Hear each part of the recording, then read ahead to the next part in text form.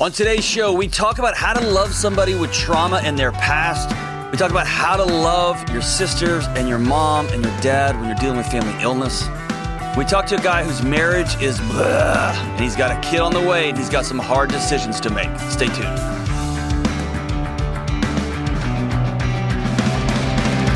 Hey, what's going on, everybody? This is John with the Dr. John Deloney Show. Hope everything in your life is going all right. It's probably not, but it's a good way to start from there, right? Why is that? It's probably not. Everything's probably not going great. I'm not trying to be ugly, James. James just started laughing at me like, oh, wow, way to lift everybody's spirits, idiot. I loved it. You didn't. I saw Kelly just go, wow. So good. I hope everything's going good, and it's probably not. There's probably something going on. There's probably some economic challenge or personal challenge or family boundary challenge. It's like you might as well come on and be like, hey, this is the John Deloney Show. Your life probably sucks. It probably does, but that's all right.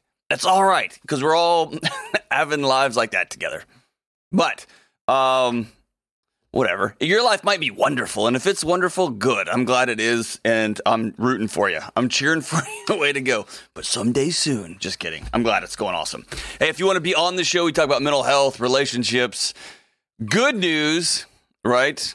Optimism and joy and positivity. I have some good news and positivity. I'd like to hear it. Speaking of your Gibson shirt, I played our mutual friend Cody's Gibson SG, and I'm smitten with it. And so I kind of get it. I mean, I can't afford them because they're so expensive, but... Oh, here we go with the old we don't make enough money thing. But, hey, listen. Number one, I accept your apology. I realized what that was. No, it wasn't an apology. And I accept your concession. And so for the listener, James and I are in a new band together. We're incredible. I don't really know how to say that humbly, but we're incredible. The chances of us still being in this show next year is low to quite low because we'll have a pretty incredible record deal. And but I do love looking across the room at James ripping on that Gibson SG, and your little Fender Telecaster is just tucked nicely in its case. Hey, you had nice things to say about my Telecaster. Your Telecaster was nice. I actually thought this morning it'd be cool if one of our shows you played a Gibson, I played that, and then I thought I just can't do that. But your Telecaster is really nice. What I'm saying is I think we've come to a mutual understanding about Gibson and Fenders. I feel like I'm at like some big peace conference listening to this. This is like a love fest over here. I feel like we're at one side of the peace conference where somebody has conceded on their side, but the other person's like, I don't even need to concede because I was right all along. Okay. But I am good. All right. All right, that's enough of you. Hey, the cool part about James is that he also edits this show. See, he edits the show and he just mutes it. And he actually can cut and paste it to where it's like, I love Fender. And he'll just cut and paste it to say whatever he wants. I don't have to. I love Fender. I see what you did there. Hey, so if you want to be on the show, give me a call, 1-844-693-3291. You leave a message, let me know what's going on in your heart and your mind and in your life and how we can help. And then Kelly will call you and we'll put you on the show. Or you can go to johndeloney.com/ask, A-S-K. All right, let's get right to the phones. What's up? Cam in Chicago. Hey, Cam, what's going on?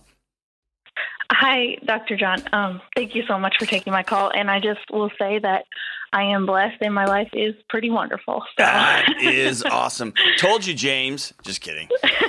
Hey, thank you for putting me in my place. I know that people are doing well right now. It's awesome. So what's up? How can I help? So my fiance and I are getting married in October. Okay. And I'm calling because he has had a very traumatic life. And he's doing really well now, and we're really happy. But I know that he never addressed any of his traumas in counseling or anything like that.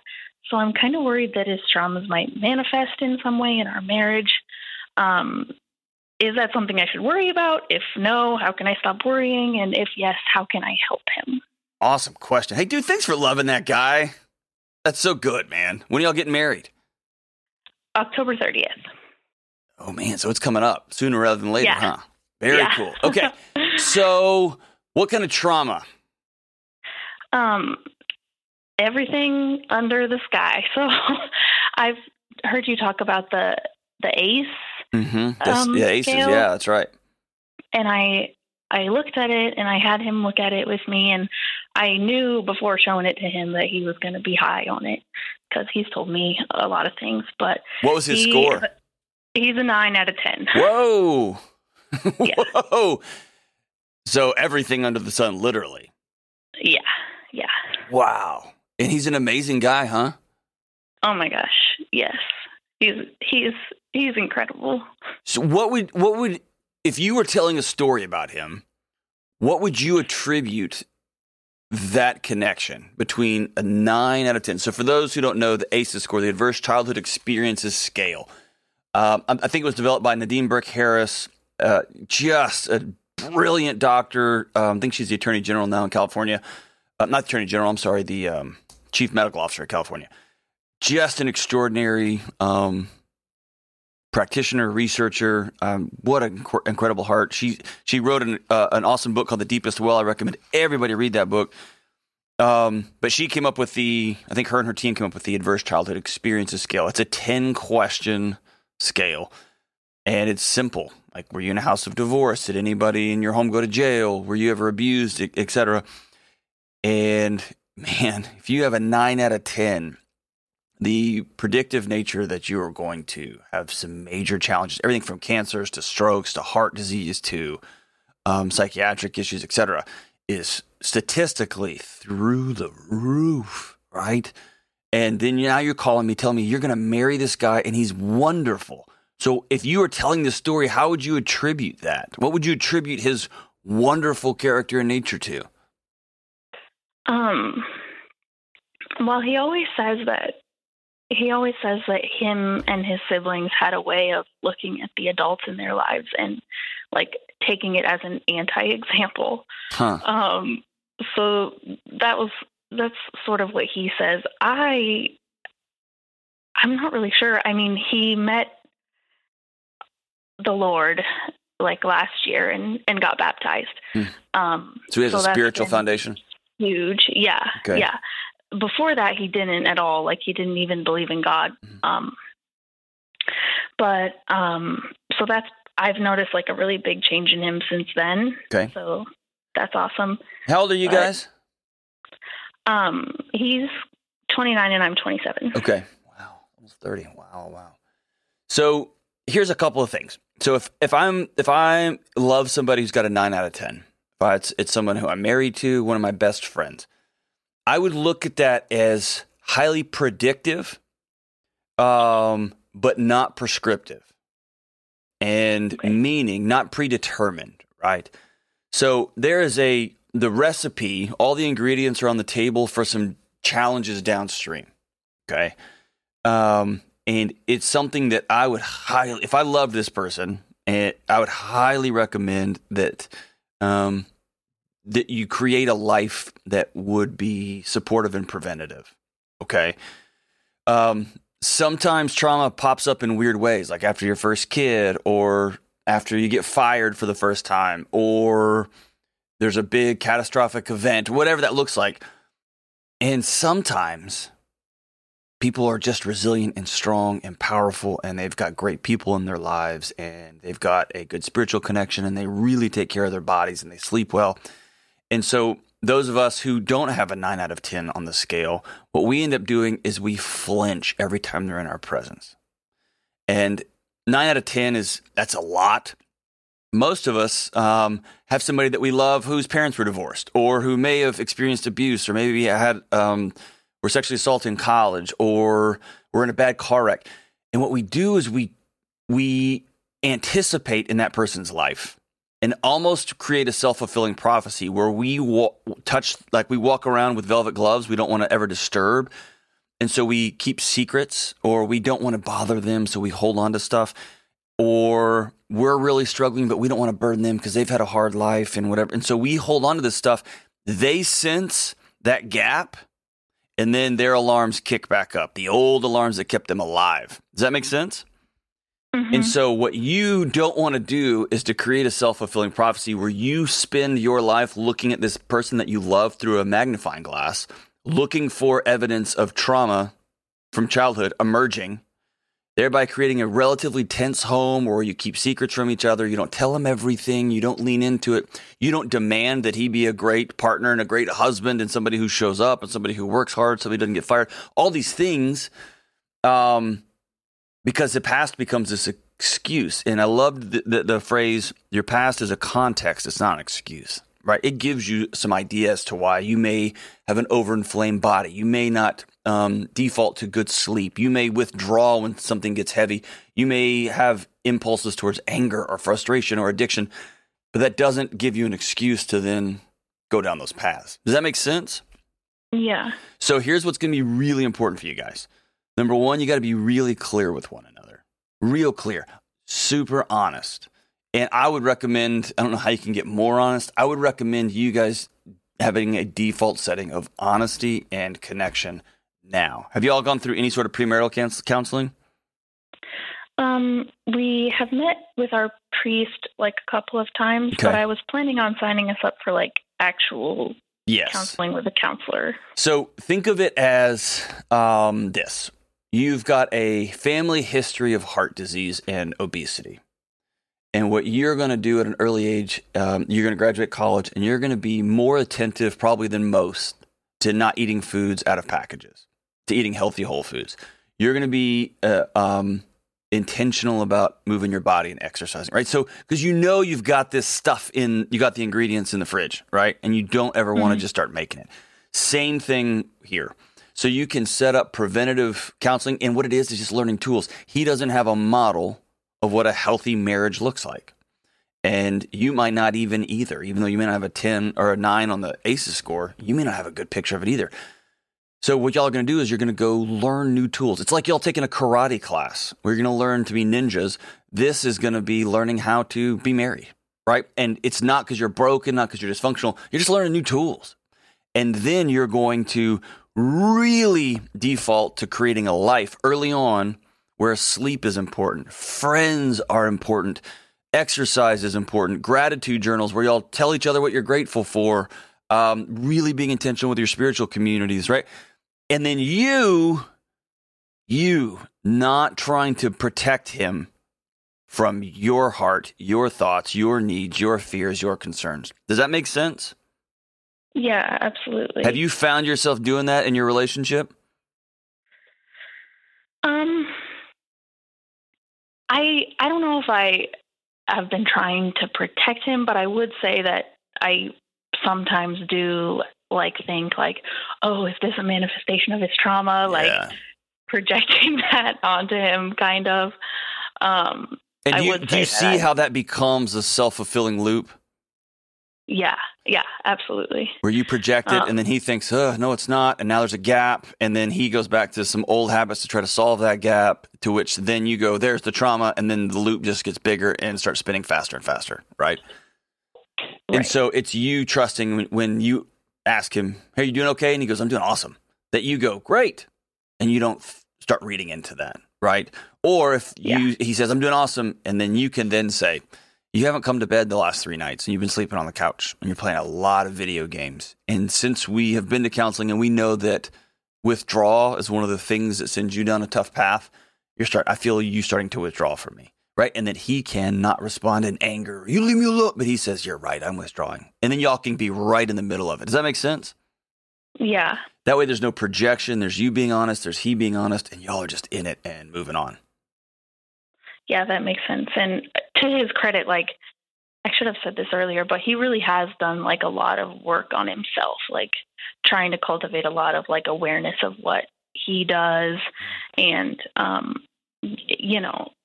sort of his toxic thought patterns. Oh, and since this call's about you, really, I know you're calling about him, but really the call's about you. He sounds like you can't have a 9 out of 10 A score and just dust your hands and shake it off and be like, hey, cool, I'm doing great, right? Everything's good. He clearly has put in a lot of work, which is to his credit. Don't superimpose your fears on him. Be honest with him. Put your fears out on the table and say, hey, I get nervous about this stuff. I want to know what some of your toxic thought patterns are and some of your default settings are so that If I see them, I'd love to be able to put them on the table and say, hey, this is making me nervous or making me scared. It's when you feel nervous and scared and you decide, oh, I can't bring this up. That's the recipe for disaster. Or you bring it up and he says, no, it's not. Then that's a recipe for disaster, right? But it doesn't sound like that's the trajectory y'all are on. I want you to have peace going into this, and y'all do the work up front when everybody's healthy, everybody's doing good. It's like going to the gym when you feel great, not waiting until you have the flu to start a workout program. But what a great heart. I'm so excited for you guys. Congratulations on getting married. After your wedding, shoot me a note that just says, hey, we got married. All is awesome here in Chicago. And Cam, we will be rooting for you guys. And for everybody listening, 2 big important takeaways. If you've got divorce in your life, if you've got, I'm filling in the blank here, family history of addiction, of heart disease, of whatever, of mental health challenges, and you're doing okay, you're doing well, set up a life while you're doing well that will buffer for when the hard seasons come, right? It's like building your house on a good, strong, firm foundation so that when the hurricanes come, and they will come, it doesn't blow over, right? So you've got a strong foundation for when some of these things come back, right?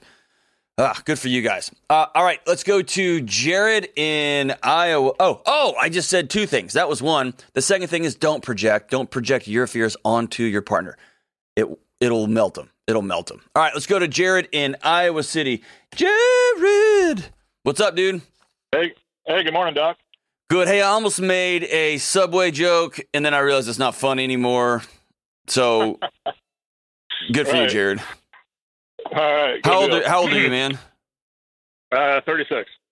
Did you get that growing up? Subway jokes? Yeah, maybe the last few years or so. If you'd been my friend, I would have been pretty relentless with them. But I'm glad we're meeting now on the other end of Jared's not that funny anymore. All right, so what's up, dude? How can I help? Well, I've got been married for 6 years now, and basically, I don't like it. I kind of hate being married. It's just been a terrible marriage the whole time. We've never really gotten along. It's never been good. We've found out throughout the marriage that we both kind of thought we made a mistake right after getting married. Fast forward to now, we're expecting our first child, and kind of concerned that as to how this is gonna affect the child, and maybe get some of your advice on maybe how to better the marriage and or not let it affect our child. Man, you said a lot there. Congrats on having a kid, and congrats on recognizing that the way y'all are doing stuff is gonna melt that kid, right? Yeah. So when you say you don't like it, it's never been good. When anyone says the word never, I would usually roll my eyes. So help me what never means. It's never been good. What does that mean? I don't like it. Well, I mean, yeah, basically, we got married on a Saturday, and Sunday we both thought we'd made a mistake, and Monday thought maybe we should have gotten an annulment, kind of a thing. Yeah, but that was 6 years ago, dude. You're 6 years past that. Right, and it just we don't get along. We home is not a place where we want to be together anyway. I mean, why do y'all choose to do that? Yeah, it's a good question. I guess from my perspective, I think we should be living large. We're both doing well professionally. But for 6 years, y'all have decided to be miserable. Why have you chosen that? Yeah, I don't know. It's been tough. So I'm asking you, why are you choosing that? Well, I actually try to wake up every day, as a new day, with an attitude of, hopefully it'll be a better day, and try and take steps with her to, keep her happy, I guess. So this is all her. This is all her fault. No, I wouldn't blame it on her. That's not. So answer my question, brother.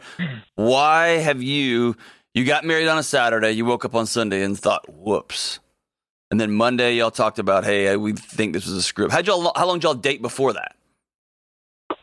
Dated about a year and a half, and then we're engaged for about a year and a half. Yeah. Here's the thing. It wasn't a mistake. It wasn't. Y'all may have woke up on Sunday scared to death. You may have woke up on Monday terrified. Found yourself like on a roofing job with no tools, right? Y'all were in the middle of something. You didn't know what you're doing. You didn't make a mistake.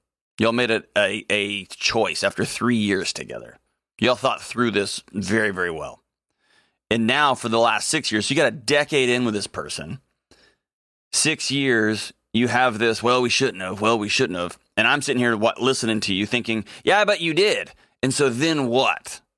And so it sounds like for 6 years, you guys have actively chosen to not cultivate desire, to not just turn all the lights on and say, what are we doing? Let's get mad in love with each other. It's just been like, well, I'm just trying to keep her happy, and today's going to probably be a good day. And so I'm asking you, you're a good professional, right? You say you're successful as a professional? Sure. Yeah, you're not dumb, right? Are you dumb? No. Yeah, you're not dumb. Are you fun to be around? Do your friends like you? Yeah. Like, do you like music or sports or things? Yeah, we have a good time, generally. So, why, when it comes to your wife, have you chosen for a decade to be less than joyful?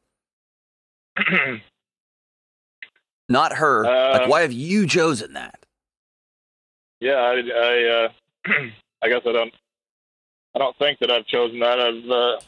Like I said, I try to make the best of things, and yeah, I know. Do you hear that language? It's like, yeah, I'm not going to have knee surgery. I'm not going to do physical therapy. I'm just going to try to limp the best I can. But you have actively chosen to not do things to make this thing better. So let me ask you the other side. Why haven't you just moved out? Dude, why don't you just leave? This is your one precious life. You got one. And you've given a decade to, well, I just probably shouldn't have. Like, why? Right. Why don't you just move out? Well, right. And, we've had conversations about divorce. I know. Listen, I don't care about your conversations. Why haven't you done it? Yeah, I guess I value the marriage vows. Okay. So if you value the vows, you value the commitment. Awesome. But you don't value the human on the other end of that commitment. And you don't value the guy who made that commitment. You see what I'm saying? Kind of. If you valued you would say, dude, I want to be madly in love with you. You would say, dude, we are going to have a marriage of reckless but crazy town sex. A lot. We're going to laugh like crazy. We're both going to do whatever we want. Like, we're going to have friends. We're going to have hospitality. We're going to have people over. We're going to choose that life. We're going to dance in the living room. We're going to go out with separate. We're going to, I'm going to go hang out with my buddies. You're going to hang out with your friends. We're going to go do other things, right? And it's like, well, we made this vow, so I'm just resigned to. Can I ask you a personal? Well, we're asking personal questions. We're already in it. You're not attracted to her, are you? Yeah, I am. She's beautiful. Are you sure? Yes. Is she attracted to you? As far as I know. Does she think you're dumb? I don't think so.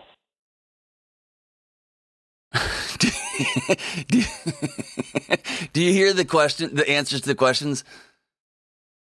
Like, y'all are in this weird stalemate. Why do you think you made a mistake? Like, for 6 years, you've been living with this idea that we screwed up. Well, it's prior to the marriage, as far as dating and at the time of dating and engagement, our relationship was one way, and then after we got married, it's like a switch flipped. And now it's the other way. What's the switch? Well,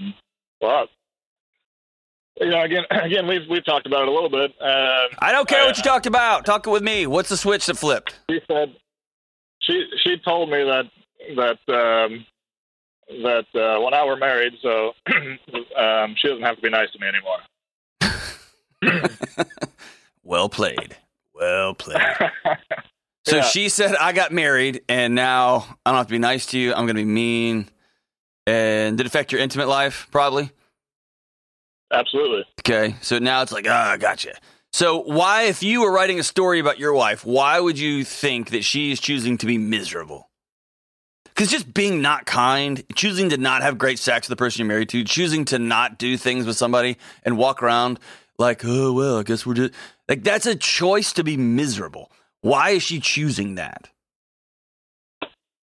I don't know. I wish I knew. You have known this woman for a decade. You've clearly had sex once because you got a kid coming. Like, you know her. Why is she choosing misery over joy?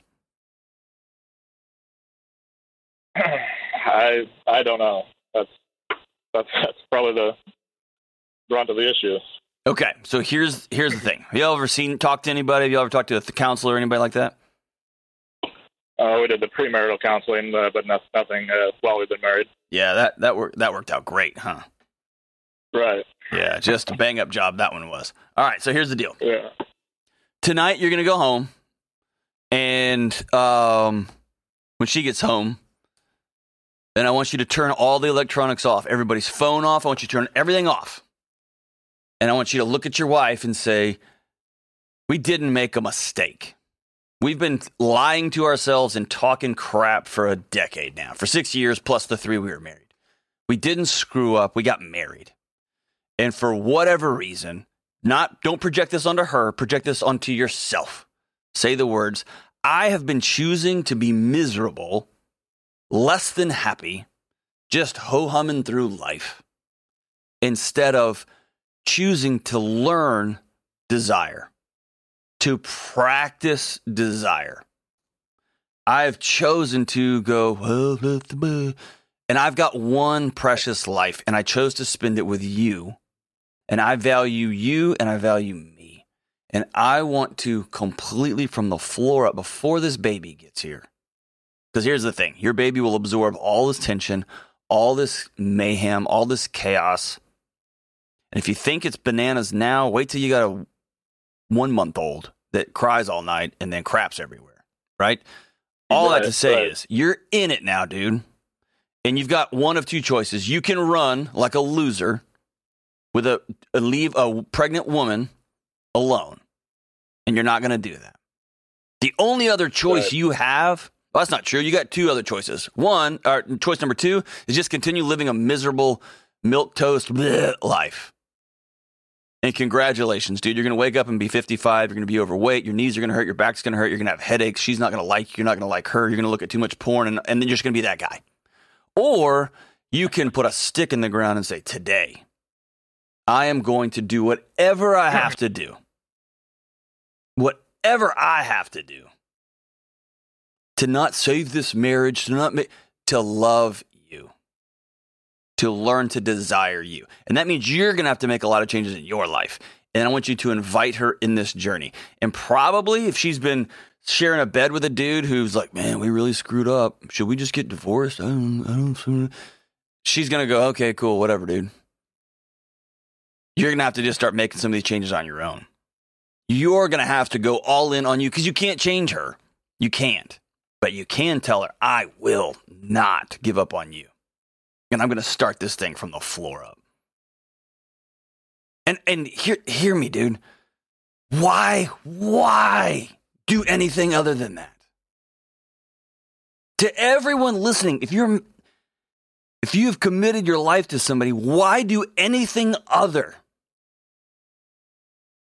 than try your just damnedest to be crazy in love? Why would you do anything other than that? It's insanity. It's choosing misery. It's choosing lame. It's choosing, oh my gosh. Fight for it, man.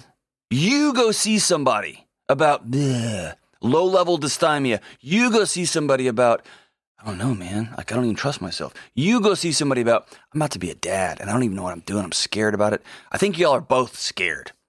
My guess is you both got stuff. You both got models of marriages that aren't great. So you don't have a good picture of what it looks like. You thought it was going to feel like this. She thought it was going to feel like that.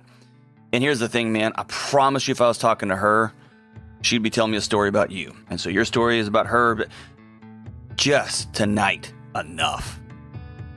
Tonight, enough. And dude, you're on a multi-year journey. This doesn't get fixed next week.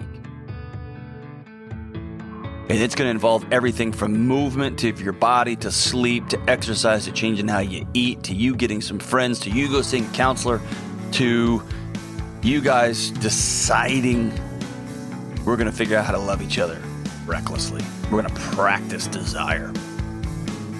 God almighty. Don't choose misery, people. Don't. All right, we'll be right back. Dr. John Delony Show.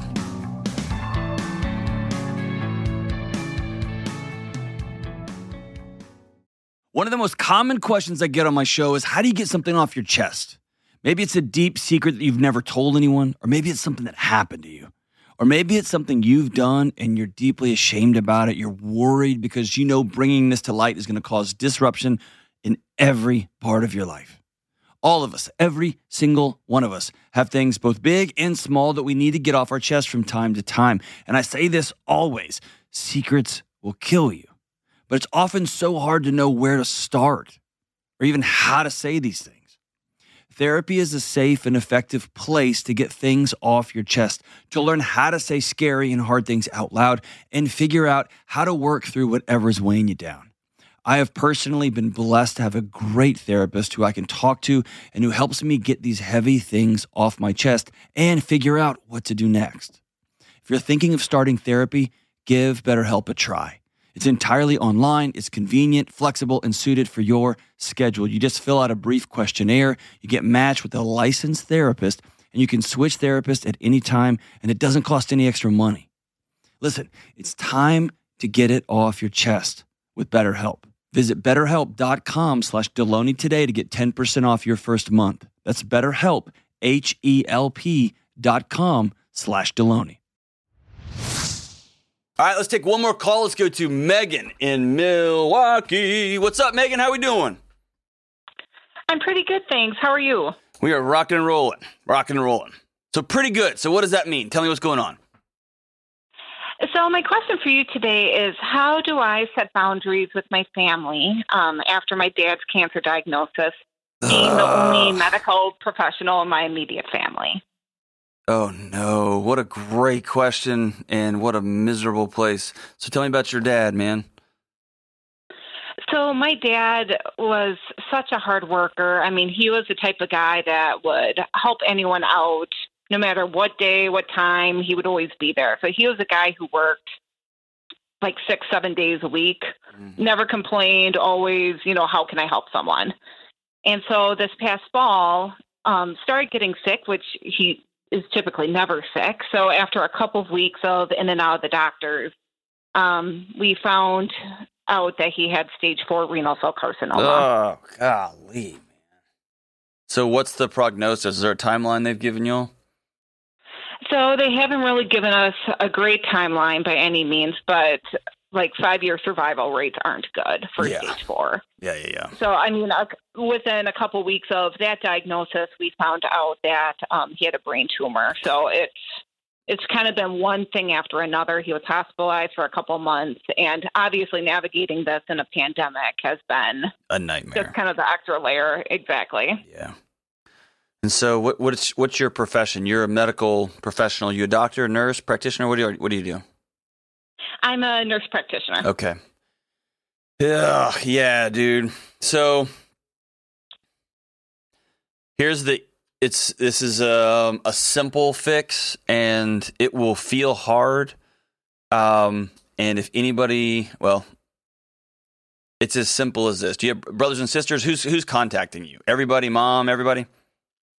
So my brother really isn't in the picture right now. He's had his mental health issues over the years. So it's really my sister and my mom. Okay. And pretty much, the calls initially were, what does this mean? How do I navigate healthcare? Right. Kind of the logistical questions. And now the questions I'm getting are more, for my sister, she's called me numerous times saying, well, when is he going to die? Is he going to make it till his birthday? Like some of those questions, which of course I don't have answers to. Right. And my mom kind of goes back and forth between, I just hear fear and, being overwhelmed constantly in her voice. Yep. And so she at times is saying, well, he's declining. I think he's going to die soon. Mm-hmm. And then other times it's, well, no one's giving us a straight answer, and you guys as healthcare professionals, and so sometimes it get looped into the you of healthcare. Yeah. And so you're trying to offer support while offering information, but yet, especially during the pandemic, like I'm not at these office visits. Right. I've gone to, I think, one of his visits. I'm around, and like I work next door to the facility where he receives his care. So like I'm physically nearby, but I think the questions that they have for me, most of the time I don't have answers to, or the answers I have are not, I think for both of my parents, they're thinking that there's light at the end of this, that, oh, well, cancer's not going to be around his entire life. Gotcha. And I'm seeing the other aspect where it's like, he may not be around in the next 5 years. That's right. And so trying to have some of those conversations while also not wanting to overwhelm my mom and also not having the full story because I'm not at all the appointments. Yeah. Whew. So it's really common for people who do this for a living, what you do, to be faced with it personally and have it be unmooring. Because you may have talked to 1,000 struggling moms or struggling wives who are looking down the barrel of becoming a widow, right? Or you may have met with thousands of people who get a prognosis that is not good, of whatever that happens to be. And then all of a sudden it's dad. And all of your academic training and all of your experience goes out the window because that's dad, right? And then everybody handles it differently. Just you describing your mom that's just ping-ponging through Elizabeth Kubler-Ross's stages, right?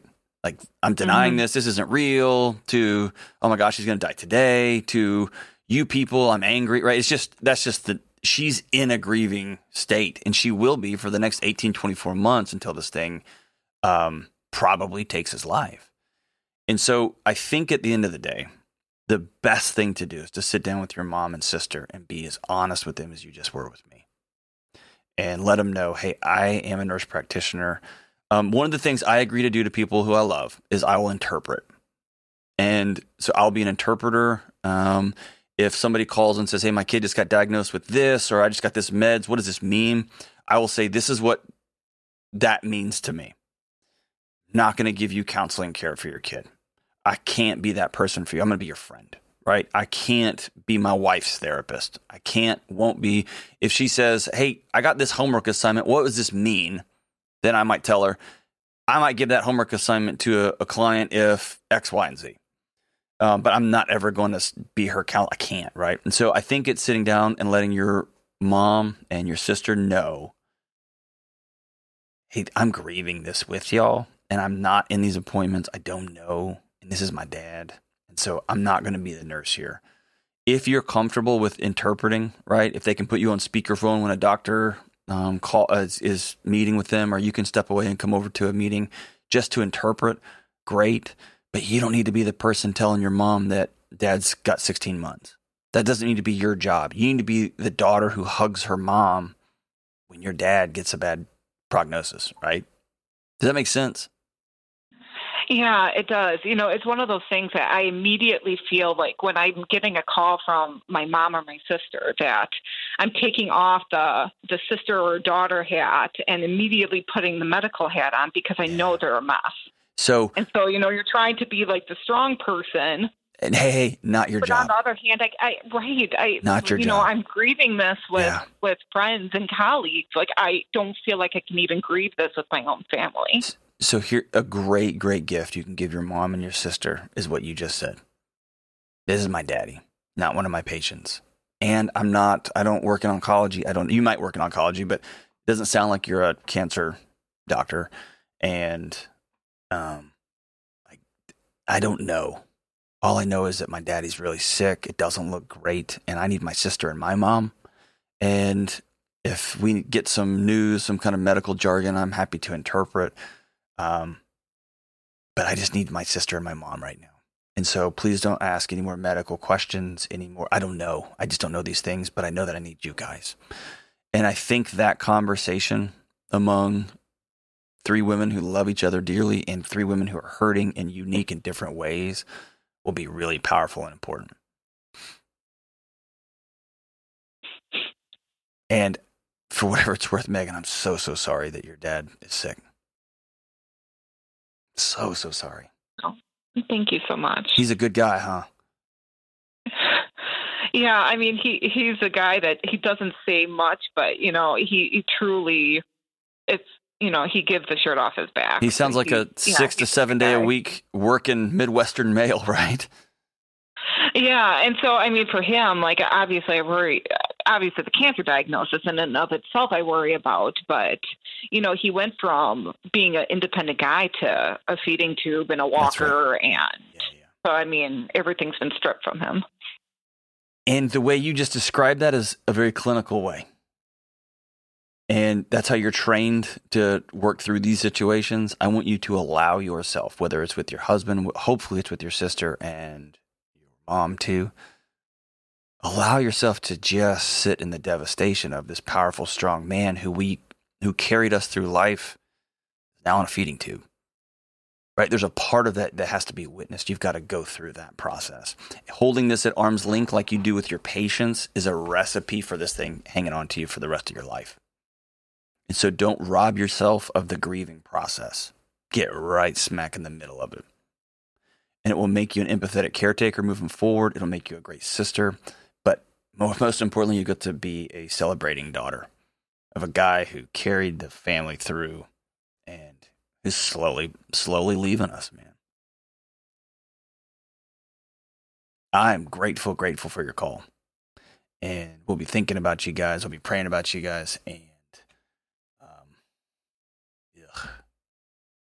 I think it's going to be a powerful conversation for y'all. I really do. And